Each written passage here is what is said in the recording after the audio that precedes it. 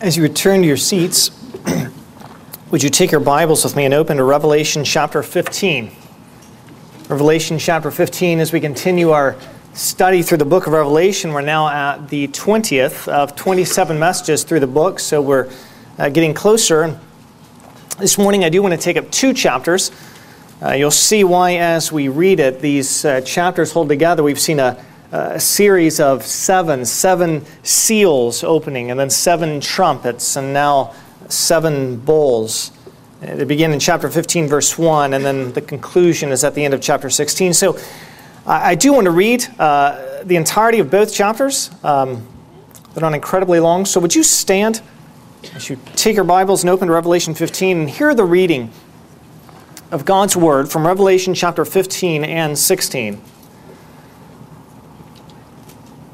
As he was inspired by the Holy Spirit, John writes, "Then I saw another sign in heaven, great and amazing, 7 angels with 7 plagues, which are the last, for with them the wrath of God is finished. And I saw what appeared to be a sea of glass mingled with fire, and also those who had conquered the beast and its image and the number of its name, standing beside the sea of glass with harps of God in their hands. And they sing the song of Moses, the servant of God, and the song of the Lamb, saying, Great and amazing are your deeds, O Lord God the Almighty. Just and true are your ways, O King of the nations. Who will not fear, O Lord, and glorify your name? For you alone are holy. All nations will come and worship you, for your righteous acts have been revealed. After this I looked, and the sanctuary of the tent of witness in heaven was opened. And out of the sanctuary came the 7 angels with the 7 plagues, clothed in pure, bright linen, with golden sashes around their chests. And one of the 4 living creatures gave to the 7 angels 7 golden bowls full of the wrath of God, who lives forever and ever. And the sanctuary was filled with smoke from the glory of God and from his power, and no one could enter the sanctuary until the 7 plagues of the 7 angels were finished. Then I heard a loud voice from the temple telling the 7 angels, Go and pour out on the earth the 7 bowls of the wrath of God. So the first angel went and poured out his bowl on the earth, and harmful and painful sores came upon the people who bore the mark of the beast and worshipped its image. The second angel poured out his bowl into the sea, and it became like the blood of a corpse, and every living thing died that was in the sea. The third angel poured out his bowl into the rivers and the springs of water, and they became blood. And I heard the angel in charge of the waters say, Just are you, O Holy One, who is and who was, for you brought these judgments. For they have shed the blood of the saints and prophets, and you have given them blood to drink. It is what they deserve. And I heard the altar saying, Yes, Lord God the Almighty, true and just are your judgments. The fourth angel poured out his bowl on the sun, and it was allowed to scorch people with fire. They were scorched by the fierce heat, and they cursed the name of God who had power over these plagues. They did not repent and give him glory. The fifth angel poured out his bowl on the throne of the beast, and its kingdom was plunged into darkness. People gnawed their tongues in anguish and cursed the God of heaven for their pain and sores. They did not repent of their deeds. The sixth angel poured out his bowl on the great river Euphrates, and its water was dried up to prepare the way for the kings from the east. And I saw coming out of the mouth of the dragon, and out of the mouth of the beast, and out of the mouth of the false prophet, 3 unclean spirits like frogs. For they are demonic spirits, performing signs, who go abroad to the kings of the whole world to assemble them for battle on the great day of God the Almighty. Behold, I am coming like a thief. Blessed is the one who stays awake, keeping his garments on, that he may not go about naked and be seen exposed. And they assembled them at the place in Hebrew is called Armageddon. The seventh angel poured out his bowl into the air, and a loud voice came out of the temple and from the throne saying, It is done. There were flashes of lightning, rumblings, peals of thunder, and a great earthquake, such as there had never been since man was on the earth. So great was that earthquake. The great city was split into 3 parts, and the cities of the nations fell, and God remembered Babylon the Great to make her drain the cup of the wine of the fury of his wrath.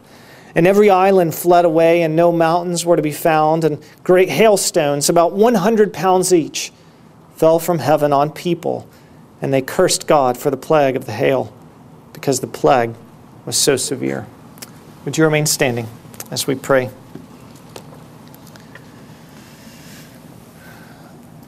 Father, as it seems we have said for weeks now, Lord, we confess again, your word is sometimes hard. Hard to understand, hard to apply, hard to live out. So we ask for your help. Open our eyes, open our ears, open our minds, open our hearts. Help us to see, to hear, to understand, to love your word, to obey it in our lives. Lord, by your Spirit, let this word be a seed falling in our hearts that brings forth fruit of obedience in our lives. Lord, if there be anyone here that does not know Christ as Lord, as we consider again final judgment, Lord, we pray today that your Spirit would move them to flee from the coming wrath and fall in faith at the feet of the Lamb who lived and who died and who was raised. For it's in his name we pray. Amen. You may be seated.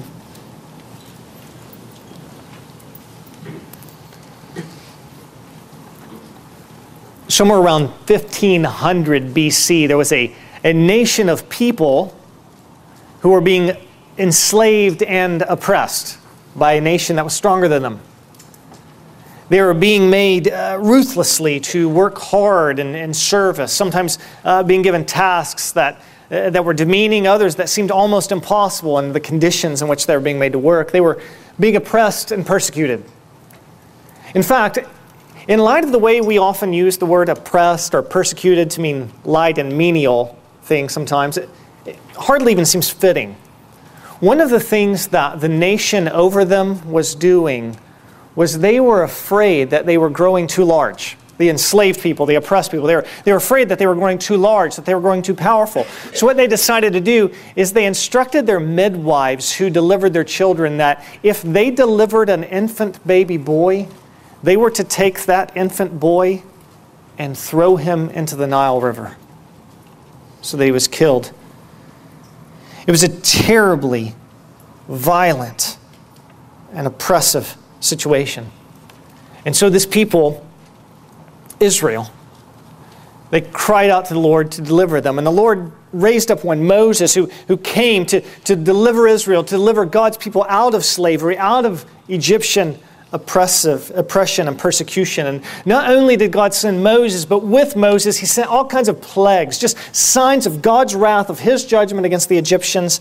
The plagues were that God turned the Nile to blood. He sent frogs into the land, gnats and flies, locusts. He killed their livestock. He brought boils upon the people, sent a hailstorm, caused darkness to cover the land. And finally, the last of the plagues, he killed their firstborn. All across the land, every firstborn of the Egyptians died that night. And finally, Pharaoh, the leader of the Egyptians, decided he would let the Israelites go. He would let them free from their slavery, let them be free from their oppression. And even that was only temporary. After he sent them out and they were going on their way, Israel was soon pursued by Pharaoh, pursued by the Egyptians, and it looked like all was lost. They were backed up to the sea, the Red Sea, and there was no way around it. And the Egyptians were coming, and it looked like they were closed in, they were about to be killed. And if you know the Exodus, you know the story well, the Lord instead works this great miracle, and he parted the Red Sea so that the Israelites were able actually to cross the sea with the parted sea on either side of them, going through on dry land to the other side. And then when the Egyptians came through, the Lord called the waters back onto the Egyptians so that the Egyptians who had murdered the Hebrew boy babies by throwing them to a watery grave in the Nile River were themselves drowned by the waters of the Red Sea crushing back over them. And the Israelites did not stop and mourn or soberly reflect on the death of their enemy oppressors behind them. Rather, they sang a song. We're told that as the Egyptian's body was washed up on the shore, that they sang a song that celebrated their salvation and a song that celebrated the judgment of their enemies. In fact, these themes in this song just repeat again and again and again, neither one of them seeming to be stronger than the other. I'll read to you part of this song they sang from Exodus chapter 15. They sang, I will sing to the Lord, for he has triumphed gloriously. The horse and his rider he's thrown into the sea. The Lord is my strength and my song. He's become my salvation. This is my God, and I will praise him. My Father's God, and I will exalt him. The Lord is a man of war. The Lord is his name. Pharaoh's chariots and his host, he cast them into the sea, and his chosen officers were sunk in the Red Sea. The floods covered them. They went down into the depths like a stone. Your right hand, O Lord, glorious in power. Your right hand, O Lord, shatters the enemy. In the greatness of your majesty, you overthrow your adversaries. You send out your fury. It consumes them like stubble.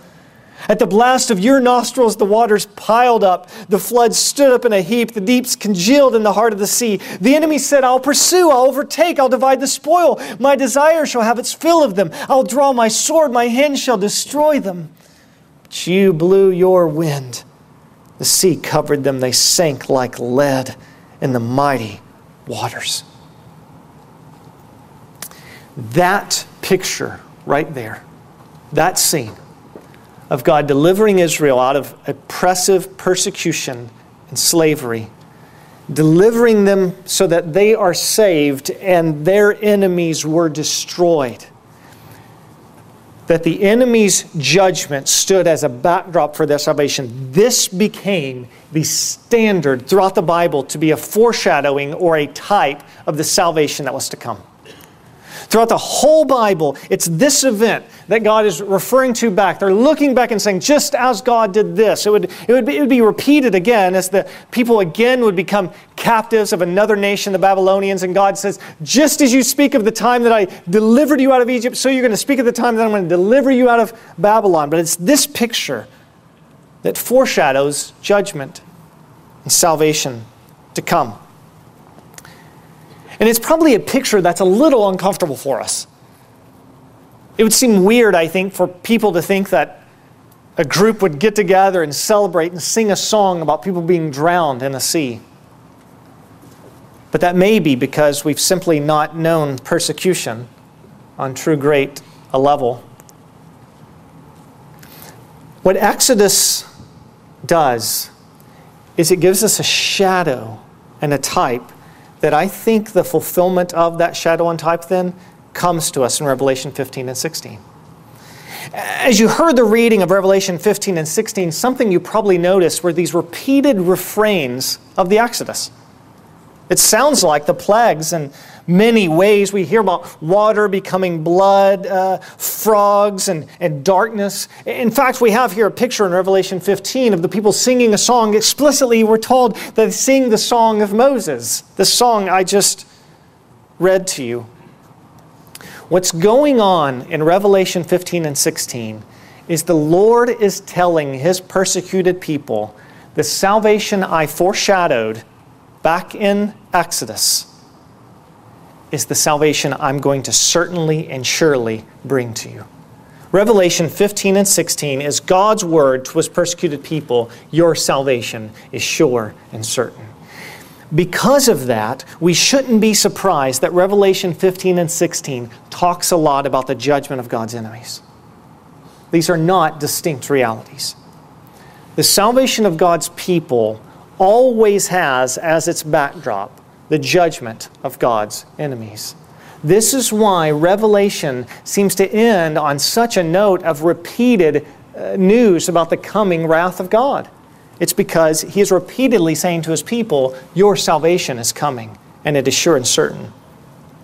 So what I want to do in Revelation 15, as we see this picture, I think, which is a picture of final judgment, is I just want to show you the insights I think we learn about God's final judgment. In fact, this is how I think Revelation 15 and 16 functions. I don't think these images and these two chapters are given to us so that we might put some kind of timeline together about how God's judgments are going to unfold.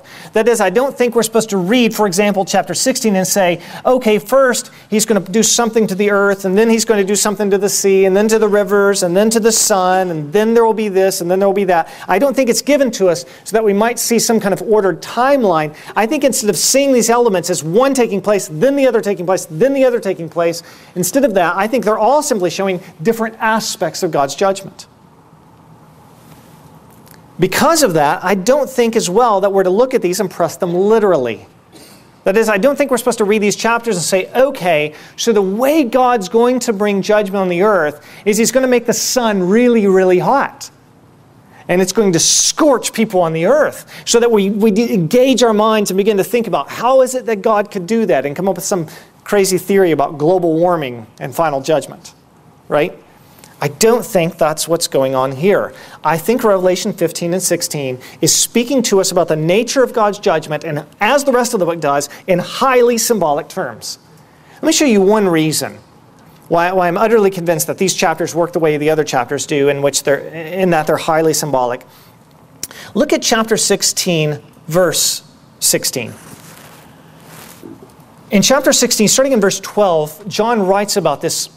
All the kings of the earth are gathering. It's as if all the believers from all over the earth are gathering for a war against the Lamb. And John tells us this place where they're gathering. Verse 16 of chapter 16. And they assembled them at the place that in Hebrew is called Armageddon. Now, that's not a term that's uncommon. We hear that referenced a lot. Oftentimes people reference the end of the world, the end of all things, as Armageddon, this war to end all wars, or whatever, the final judgment of God. Well, literally, in Hebrew there, that word Armageddon would be translated the Mount of Megiddo, the mountain of Megiddo. And that would make sense because Megiddo was a place where a lot of wars were fought. So you could say, well then, John wants us to read this literally. Look, he's telling us the battle will be fought at Megiddo. There are two problems with that, though. One of them is that Megiddo wasn't a mountain. It was a plain. In fact, a vast plain. This is one of the reasons it was well suited for war. It was a place people could gather on this plain and fight. So does John not know his geography? Of course he does. Let me show you one other thing, though.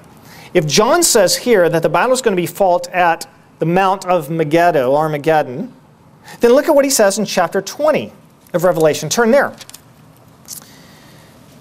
In chapter 20, we have very similar imagery. As this is the final battle between the unbelievers and Satan against the Lamb. Starting in verse 7, we hear about Satan coming out to deceive the nations, gathering them from the four corners of the earth, gathering them for battle, their numbers like the sand of the sea. Listen to verse 9. And they marched up over the broad plain of the earth and surrounded the camp of the saints and the beloved city. Now, what city is that? Well, that's obviously Jerusalem. Jerusalem's continually referred to as the beloved city. So the question then is, okay, was Megiddo in Jerusalem? The answer is no. Megiddo was a 2 days journey from Jerusalem. So then, did John just make a mistake? I mean, did he miss the geography and forget that Megiddo was a plain and not a mountain, thinking it was a mountain? Did he forget that Megiddo and Jerusalem aren't in the same place, but they're in different places? No. What these realities are showing us is that John doesn't want us to take these literally. What he's saying is, just as there were battles fought at Megiddo that were extreme, so there will be another battle that will be similar to those. And as the people often in history would march against God's people gathered in Jerusalem, so in the same way he will surround and gather and march against God's people in the end. You see, he doesn't want us to press these images literally. If you press them literally, they don't make sense. But what John is doing here is he's showing us that these are symbols. He is showing us truth. So we don't want to approach Revelation 15 and 16 trying to press all the elements and figure out exactly how in the world water can be turned into blood and the sun might scorch inhabitants. Rather, we want to read these chapters saying, what do these images tell us about the nature of God's final wrath? And I want to lay out 4 things for us this morning that I think they do show us. The first one is this. The day when God will bring final judgment is certain, and it is coming. The day when God will bring final judgment is certain, and it's coming.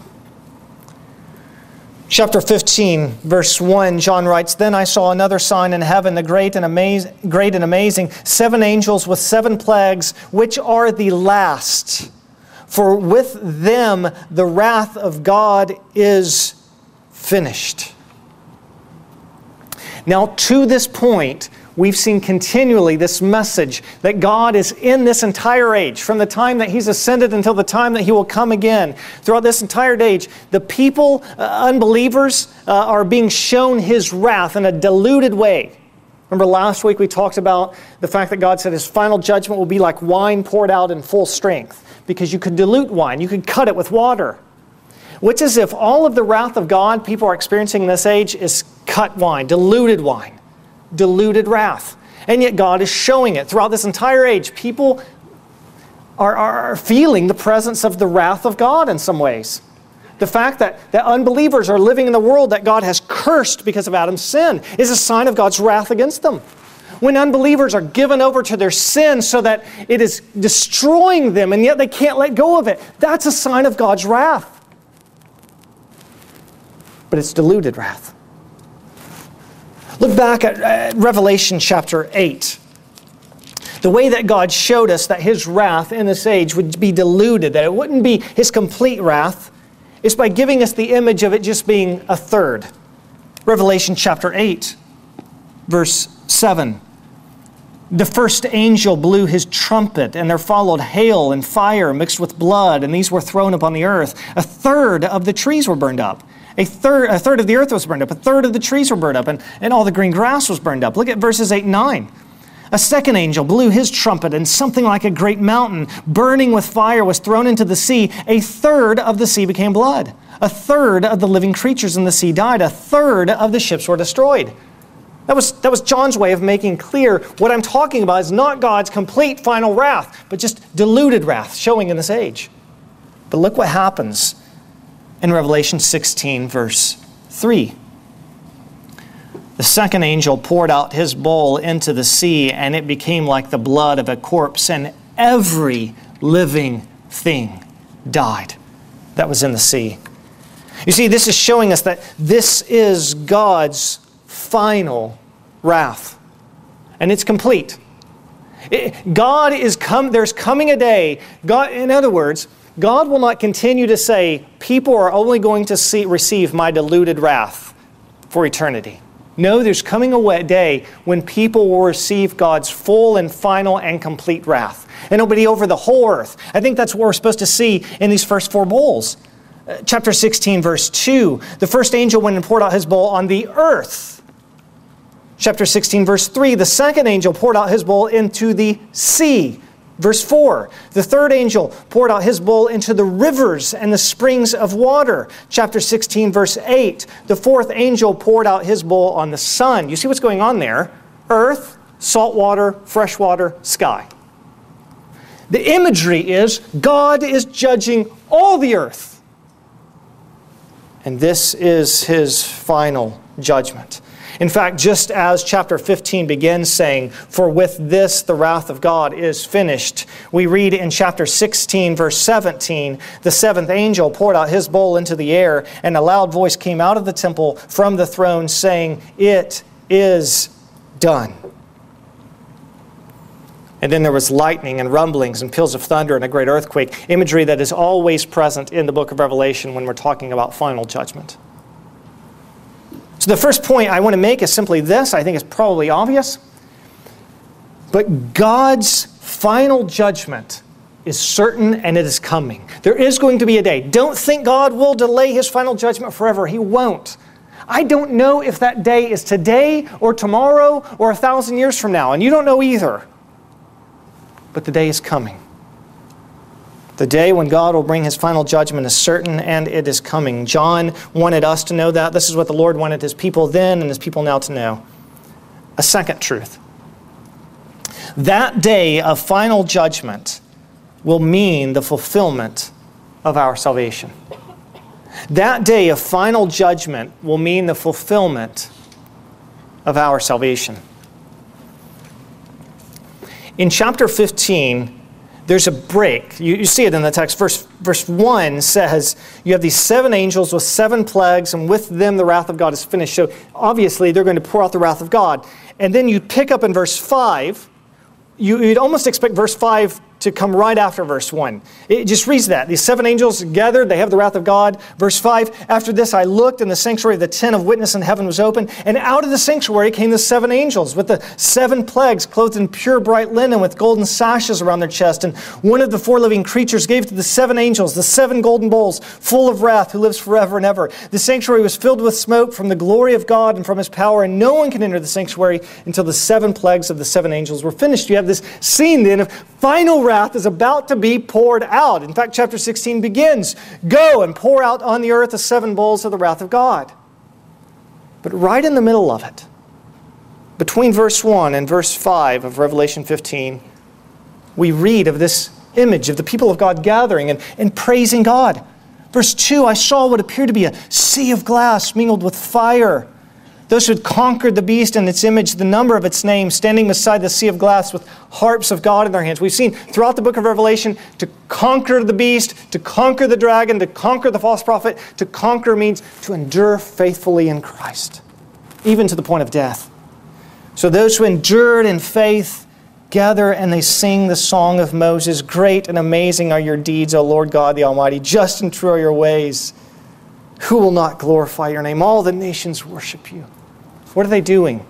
They're celebrating the reality that with the final judgment of God's enemies comes the final salvation of God's people. Again, I've said it numerous times, but when we think of salvation, we often don't think of judgment. We want to talk about one or the other. So are we talking about judgment or are we talking about salvation?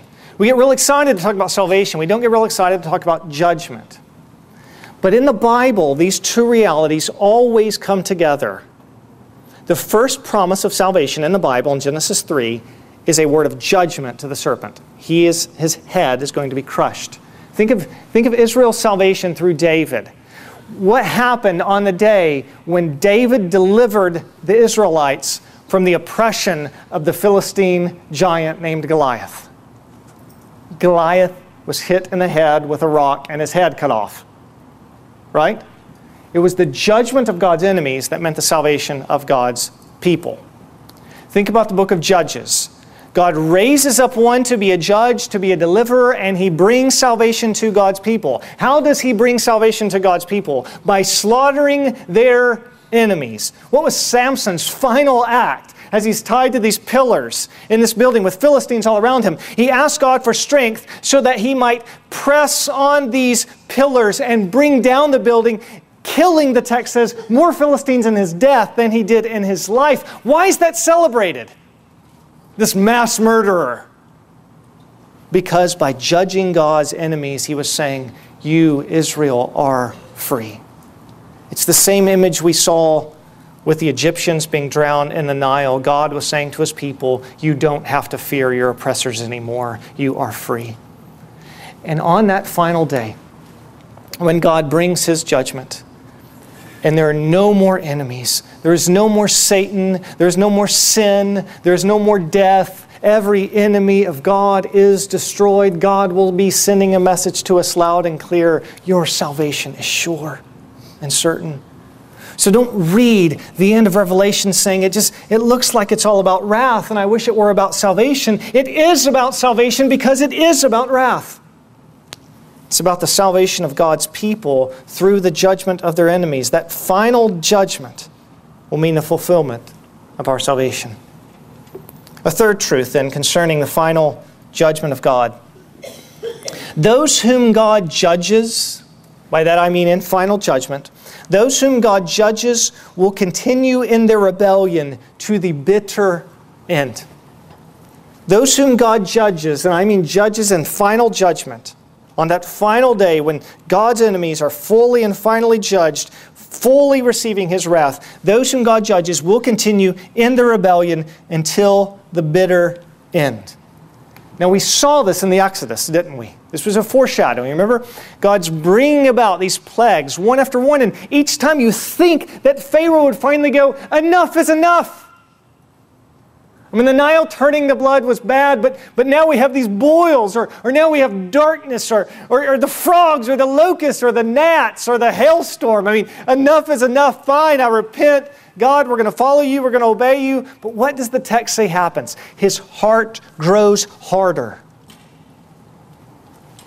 The judgment of God, far from bringing Pharaoh a tender heart that wants to obey the Lord, Pharaoh finds his heart hardened at the Lord's judgment. Even when Pharaoh loses his firstborn son in the final plague, it's not as if his heart grows tender and he releases Israelites. He releases Israelites only to pursue them in the end. He remains in his rebellion all the way to the point of the Nile River crushing down on his head and drowning him.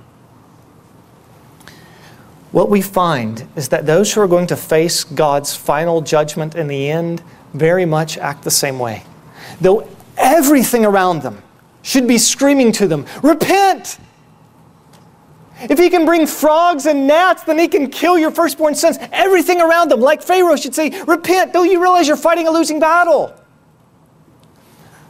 But instead of any kind of rational thinking, instead of them repenting and bowing the knee before Jesus Christ and avoiding His wrath, what they do is they're going to continue in the rebellion all the way to the bitter end. We see this in a few places in the text.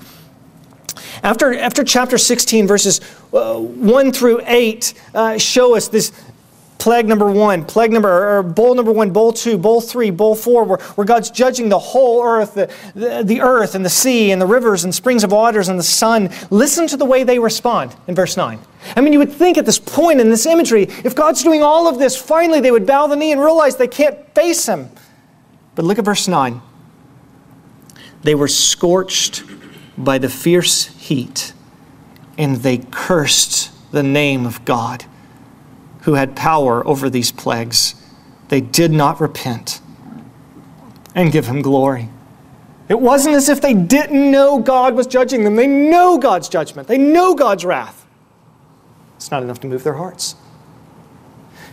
In verse 10, the angel pours out his bowl and there's darkness, so that the beast and his kingdom is plunged into darkness. And the text says, people gnawed their tongues in anguish.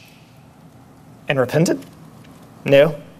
They gnawed their tongues in anguish and cursed the God of heaven for their pain and sores. They did not repent of their deeds.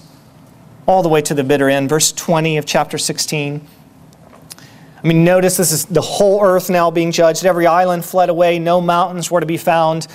And great hailstones, about 100 pounds each, fell from heaven on people. And they cursed God for the plague of the hail, because the plague was so severe. Now, one reason, though you would think rationally, if people know the wrath of God is coming, they should turn from it. If they sense the wrath of God in any sense, they should turn from it and repent. But one reason why people don't act rationally, but actually sin, face consequences, and continue raging, which is told us in the Old Testament. I'll just show you this verse quickly. Look at Proverbs chapter 19. This verse, as much as any other verse, just gives us insight about the way that mankind works. Because we know this. We've seen it. We've seen it in unbelievers. At times we see even believers who run into sin. They do this. Proverbs chapter 19 and verse 3. When a man's folly brings his way to ruin. I'll just stop there and contemplate that part of the verse for a second. So what is bringing about ruin in this man's life and his destruction? His own folly, right? His own foolishness, his own rebellion. So you would think that man would work so that he would go, man, I'm such a fool. I've chosen to do this stupid thing and it's brought ruin to my life. But look at what the verse says. When a man's folly brings his way to ruin, his heart rages against the Lord. That's how sin works. I've watched it happen again and again. I know of a sister in Christ whom I sat with, and she was just getting ready to go on a date with a man who did not profess faith in Christ. And so I talked to her, and I said, please don't do it. I'm using her. I could use myself, countless examples. But on this occasion, I was just pleading with her, please don't do this. And she said, just a date. I said, well, don't go on a date. You know you don't need to be yoked with an unbeliever. God tells you this. So why date him if you know you're not going to marry him, so that you can't do it, right? And she went on the date, and that date resulted in marriage. And that marriage resulted in great turmoil in her life for years. As one who professed faith in Christ, living with an unbeliever, and one who did not love Christ, and was a man who just followed Satan in life. It was a terrible marriage. And when it finally ended and all the destruction of the marriage was there and they were no longer married, what she reflected in her life was, I am angry at God. When a man's folly brings his ruin, he rages against the Lord. It would be like me telling one of my children, don't go out into the street. If you go out into the street, it'll be bad. If you go out into the street, I'll have to discipline you, give you a spanking. Please, that's how serious it is. Don't go out into the street. I love you. Don't go out into the street. And then they go out into the street and they get hit by a car and it doesn't kill them, but it injures them greatly. And so they walk up on the front porch of my house maimed and hurt because they've been out in the street, and they say to me, I am angry at you because I've been hurt in the street. How foolish that we would rebel against God, meet what God tells us will happen, and then rage against Him. But that's what's happening here. They're getting the very thing God told them they would get. Rebel against me, you'll face my wrath. They're facing His wrath, and they're raging against God. Why? Why would we do that? Why would we act so irrationally? We find one answer in verses 12 through 16 of chapter 16. The sixth angel poured out his bowl on the great river Euphrates, and its water was dried up to prepare the way for the kings from the east. And I saw coming out of the mouth of the dragon, and out of the mouth of the beast, and out of the mouth of the false prophets, 3 unclean spirits like frogs. So these spirits, these demonic spirits, they're coming out of the mouth, so it's a sign that they're being deceived with words. And here's what these demonic spirits are doing. Verse 14. They are demonic spirits performing signs who go abroad to the kings of the whole world to assemble them for battle on the great day of God the Almighty. Jesus reminds us, verse 15, He's coming. Be ready for it. Why are they gathering? Why are they gathering to fight against the Lamb when they can't beat Him? Because Satan and his demons are deceiving them and leading them astray. One of the reasons why, though it is so utterly irrational, one of the reasons why people can be presented with the coming wrath of God that they should flee from, that should bring them to bow their knees and repent and cry out for mercy, one of the reasons they continue in their rebellion is because it's not just them. They are under the power of the enemy. Ephesians 2:2 says that not only are we dead in our sins, but we're following the prince of the power of the air, the spirit that is now at work in the sons of disobedience. Satan actually blinds the mind of the unbeliever so that he's deceived. So you and I, Paul says, we're not fighting against flesh and blood, but against rulers and authorities and cosmic powers over this present darkness, against the spiritual forces of evil in the heavenly places. So one of the reasons, your unbelieving friend, that you're telling about the coming wrath of God, one of the reasons why, though it's so irrational, they'll hear of the wrath of God and not repent. They'll feel the wrath of God. They can point to places in their lives where they suffer the wrath of God and they won't repent. It's because Satan is deceiving them. And they're bound in their sin and rebellion. So this has 2 implications for us then, I think.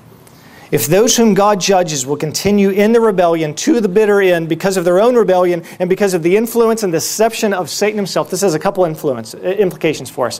One, an implication for the believer. This is why we must preach the gospel. This is why we must preach the gospel. The reason people aren't converted isn't because a really good argument hasn't been made to them. The reason why your unbelieving friend isn't professing faith in Christ isn't because somebody hasn't come along and explained how all of the world works. They're not saying if you could get the best scientists, maybe that would do it. If you could get this, that would do it. When you evangelize, you don't have to worry about having all the answers, because the reason why the unbeliever is unrepentant is not because they don't have answers. They know the truth and they're suppressing the truth in their unrighteousness. The reason the unbeliever is not repentant is because they're dead in their sins and under the power of the enemy. And the only thing that can deliver them from the oppression of Satan and bring life to their dead hearts is the gospel. That's the only thing. The gospel alone is the power of God to salvation. So don't fret over, I've got to figure out all the answers in life. I've got to know what this person's going to say. If they ask me a question, I've got to have all the answers. Your weapon is the gospel. And the gospel is the power of God to salvation. Don't be deceived. Your fight is not with the intellect. Your fight is against rebellion. And the gospel alone breaks through the hard heart of rebellion. So you just preach the gospel again and again and again. You plead with them, believe and repent in the gospel. Repent and believe in the gospel. An implication for the unbeliever. Because those unbelievers who are going to face final judgment are going to continue in their rebellion to the bitter end, being deceived by Satan. If right now you're an unbeliever, you've never placed your faith in Jesus Christ, and you understand what I'm saying, if you understand the wrath of God is against you, and you understand that God has made a way for you to be reconciled to Him so that you don't have to face the wrath of God, and the way God's done that is by sending His Son into the world who took on flesh and lived a perfect life that you or I didn't live, that He died on the cross to pay for the penalty, pay for the sins of everyone who would believe in Him, that He was raised on the third day so that if you'll turn from your sins and just trust in Him alone for your righteousness, for your hope of forgiveness, that not only will you be forgiven, but that His righteousness will be credited to your account. So you'll stand before God on the final day of judgment, and you'll be clothed with the perfect righteousness of Christ so that you won't endure God's wrath, but you'll know the blessing of His presence for eternity. If you understand that, and there's any inkling in your heart that says, I want to turn and believe, please do it. One of the designs of the enemy, Paul tells us in 2 Corinthians 4:4, is the enemy blinds the eyes of the unbeliever so that they cannot see the glory of the gospel of Christ. Now you know this as believers, don't you? We'll sing of the gospel and you just go, it's glorious. And the unbeliever can't see it. And one reason they can't see it is because the enemy's blinding their eyes. So what I'm saying to you this morning is this. One reason you should repent and believe in the gospel of Jesus Christ is because you can. If there's any sense in which this morning you're desiring to turn, it's because the Holy Spirit is doing work in your heart. It's because the gospel message is coming to you in a powerful way and turning your heart away from the grip of Satan so that you might be transferred out of the kingdom of darkness and into the kingdom of His beloved Son.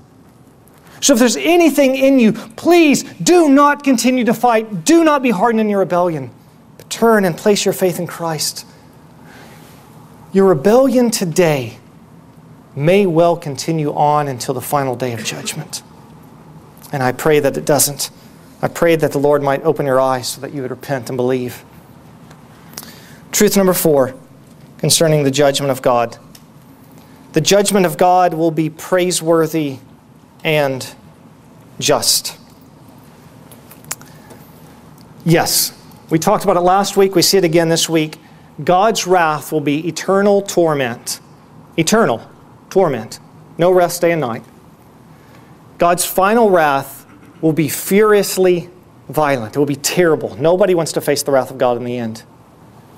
And yet it is praiseworthy and it is just. Look how they praise God. Look at chapter 15.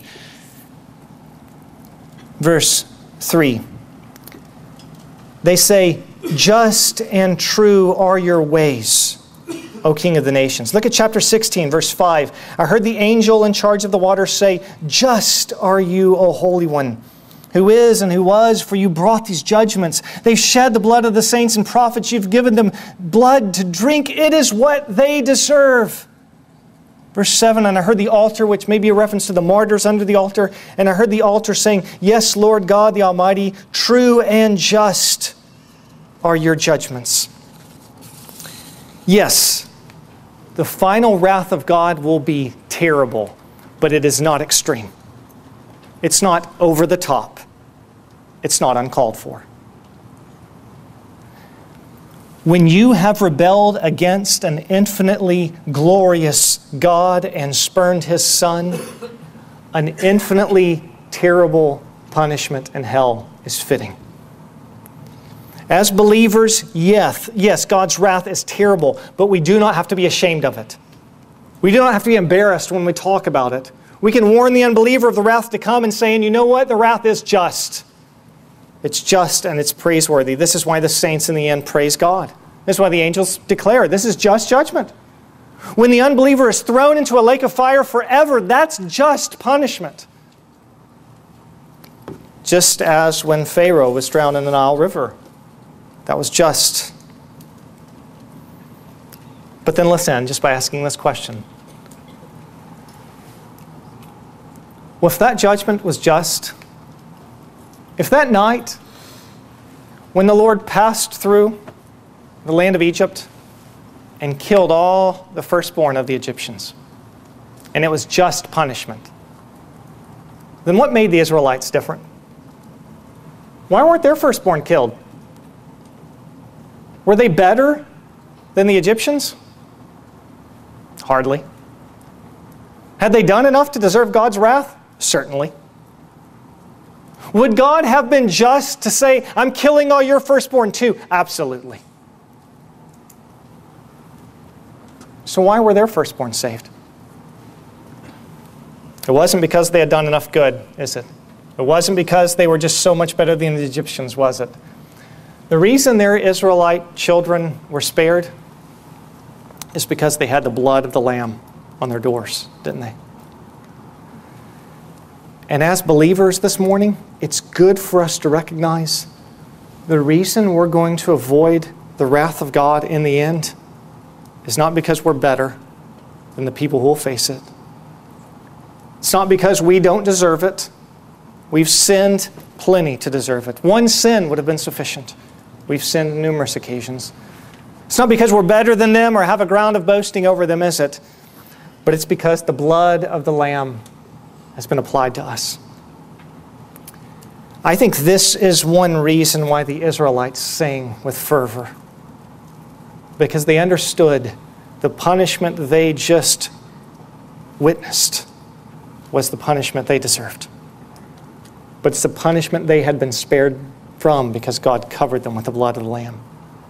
So this morning, then, it's fitting for us to respond to this picture of God's final judgment in a couple of ways. As believers, it's fitting for us to come to this table and give thanks. That night, after God passed over the home of the Israelites, sparing their firstborn, He told them, I want you to eat a meal continually and remember what I have done so that you have been spared. In the same way, Jesus gave us this meal and told us, eat it continually, drink of it continually until He comes, so that we might remember Christ's death for us. One thing we're going to do is we're going to take a moment of silence and come to the table. And as we do so, it's proper for us to give thanks. God, thank you that I deserve final wrath, but that Jesus Christ has saved me from it. The blood of the Lamb has been shed for me. It's also appropriate for us as believers to then fervently say, God, please now give me boldness and give me courage to open my mouth and speak the gospel to my unbelieving neighbors. Because if they don't believe, they're going to face God's final wrath. And we've been commanded, as Aaron quoted earlier, commanded to go to all the nations, preach the gospel, make disciples, baptize them. This morning should be a time in which we give thanks and a time in which we say to the Lord, give us boldness to preach the gospel. If you're an unbeliever this morning, please let your response to this picture be not continuing in your rebellion and cursing God. But this morning, would you finally repent of your sins and turn and place your faith in Jesus Christ? If you'd like to talk to me or one of your neighbors here more about that, we would love to talk to you. But please, this morning, place your faith in Christ. Let's now take a moment of silence as we prepare to come to the table this morning.